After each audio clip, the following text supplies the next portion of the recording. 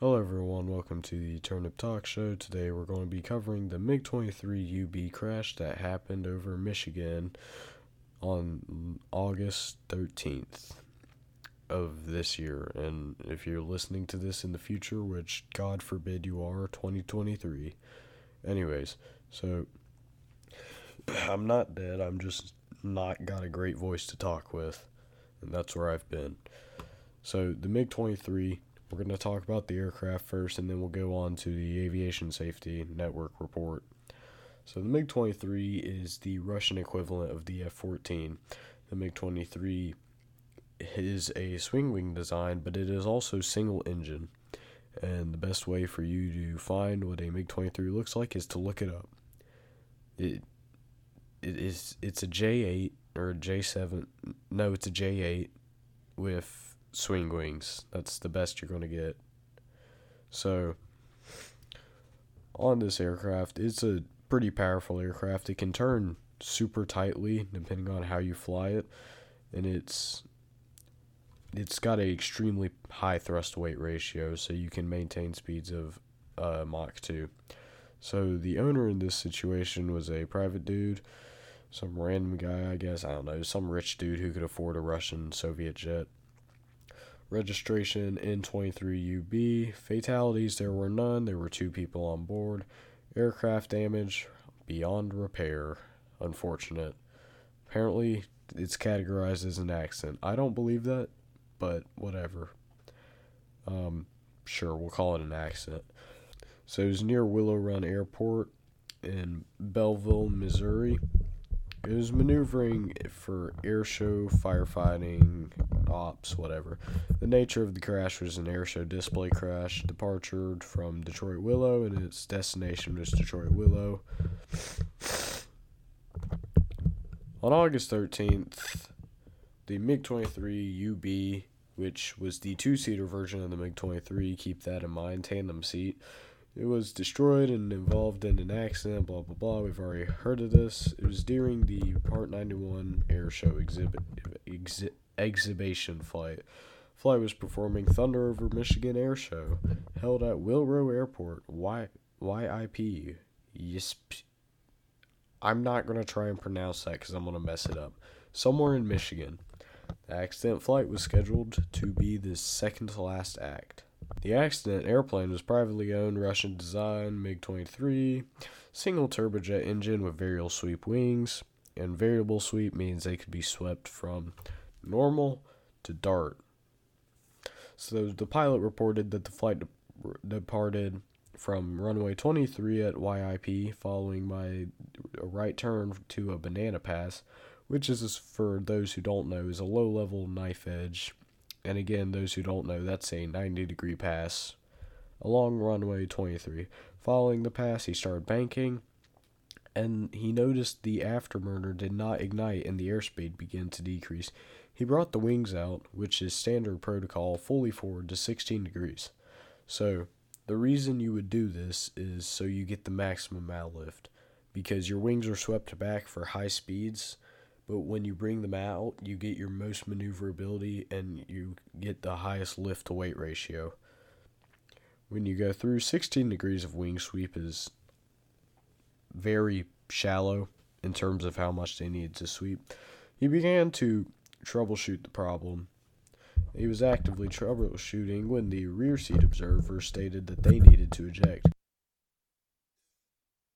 The pilot reported that he was not ready to eject and was still troubleshooting, as he should. The airplane maneuvered towards runway 27 at YIP when his ejection seat fired and he was out of the airplane. He stated that if either the occupant pulls the ejection handle, both seats eject. So it is staged. That sounded really not the way I intended. So the injection stages so that anyone can pull the ejection handle.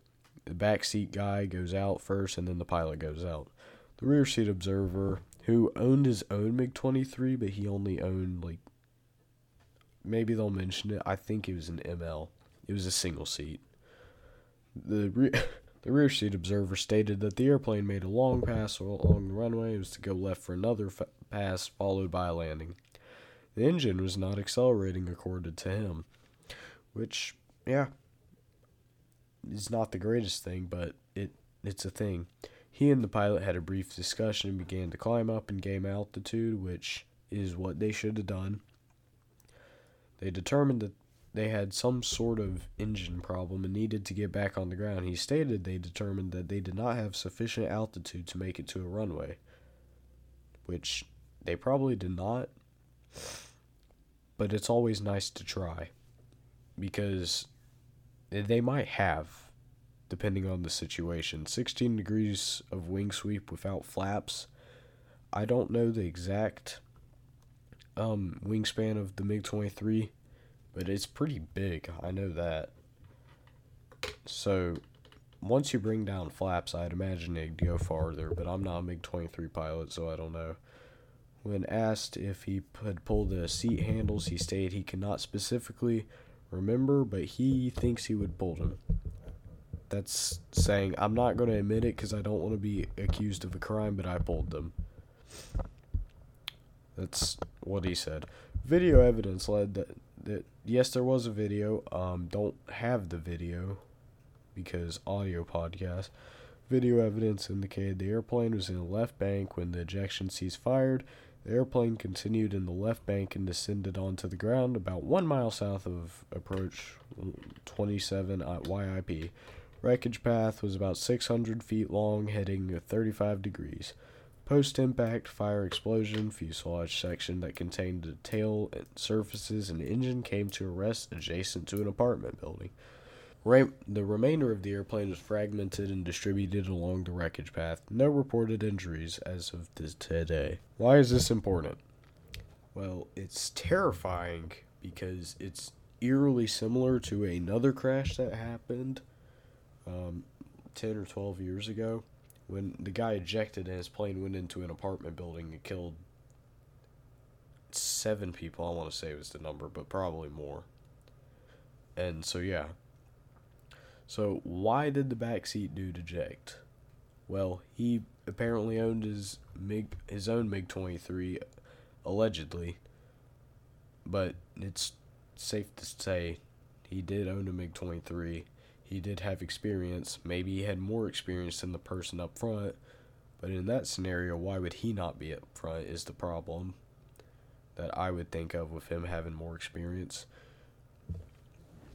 So, what happened here is that along the runway, they took off, afterburner failed, and the engine started deaccelerating, scared the crap out of the guy in the back seat. While the dude was troubleshooting, he ejected. So, I personally think that I don't know what they are called in Russia. I know you could be a Wizzo or a Rio in America. Don't know what it is in Russia. But yeah, so the backseater, tandem seat, 2-seat, whatever we're going to call it. Rear seat ejected, which ejects both of them, but he did it without warning, which means the pilot was likely hunched over, looking at his instruments, trying to figure out the problem, troubleshooting, as he should have been in that scenario. The problem is that Russia, at least as far as the MiG-23 goes, does not have a system like the F-18 where it pulls your body into an ejection configuration. Russia, you have to get in that configuration before you eject. Or Soviet Union, I should say that. So, he ejected in a hunched over position, and that's not good because A, you could just break your neck. That's one thing that could happen. B, on his way out, his feet were probably still on the pedals, so thank God they didn't hit the canopy ring or the anything on the way out, because that would have broken his feet and probably torn off his leg. Would have sent the ejection seat spiraling out of control. It would have done a lot of things. And then C, he could have just since he was leaned over, he was gonna roll forward if he had not corrected himself, which it didn't mention in here, but I do remember listening to his report. He did have to pull back the second he saw that he was outside of the aircraft, which is good, but due to physics and all that stuff with the way his center of gravity and where the engine was, that had he been any more farther forward, he likely would have hit his head on the canopy ring on his way out. Not the canopy that ejected, but the frontal canopy. And so in the MiG-23, what ejects is the center canopy phase, because you have the backrest, and then you have your main canopy, and that's what opens and closes, and then you have the frontal canopy, which stays there. That's where anything bulletproof is going to be. So that main canopy is going to jettison in the case of ejection, but there is a canopy ring on that frontal canopy with all the stuff. So had he hit that on his way out, yeah, that would have cracked his neck and probably, yeah, that would, no good. That would not have been good at all. Then it's also a pretty resilient aircraft, the MiG-23 is, because it can take some insane maneuvers and just keep going. Like, I don't know, it's impressive for how old it is, but then you also gotta think, if it's that old and that technologically advanced, not technologically, physically advanced, how advanced of a scenario would it have to be in order to crash? In that case, it really makes your head think. And that report was really short, so we're also going to talk about what aircraft you should buy if you want to buy an aircraft. That's a joke. Not really. I'm probably going to do a 5-minute segment later. Just stay tuned for that. So the MiG-23 is meant to land on hard surfaces. That's what it was designed for. It was designed to be an all-terrain, all-weather, any condition. It was made with parts that could be found at the lowest of low-quality airports. Like, it was cheaper than, the parts were cheaper than Spirit Airlines.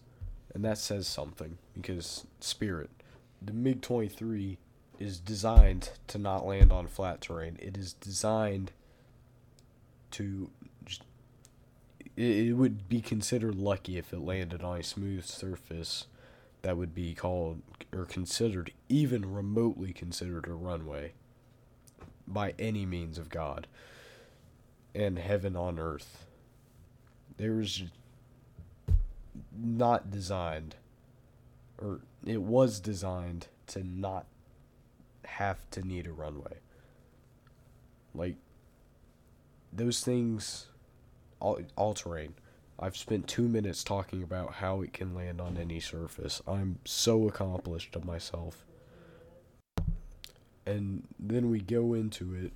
So, really, had they found left field, they would have easily have landed that, especially had they had a functional drag chute, or drogue chute, or however they say it nowadays. They change it. Easily could have landed, and the aircraft could have been salvaged. But no.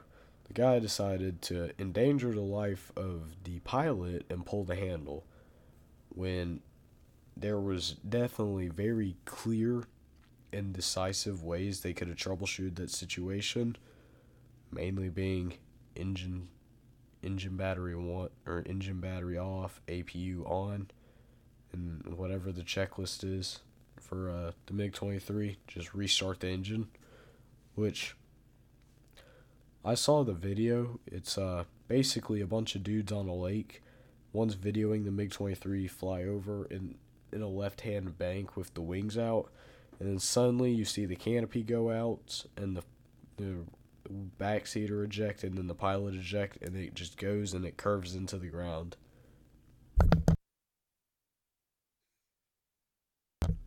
And so, that's, yeah.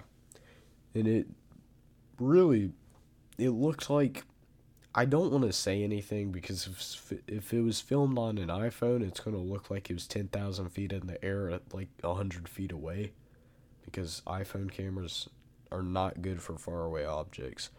You should really buy like a DSLR camera if you're going to do aerial photography, or photography or planes. Any photography, just buy one. Just do it. But anyways.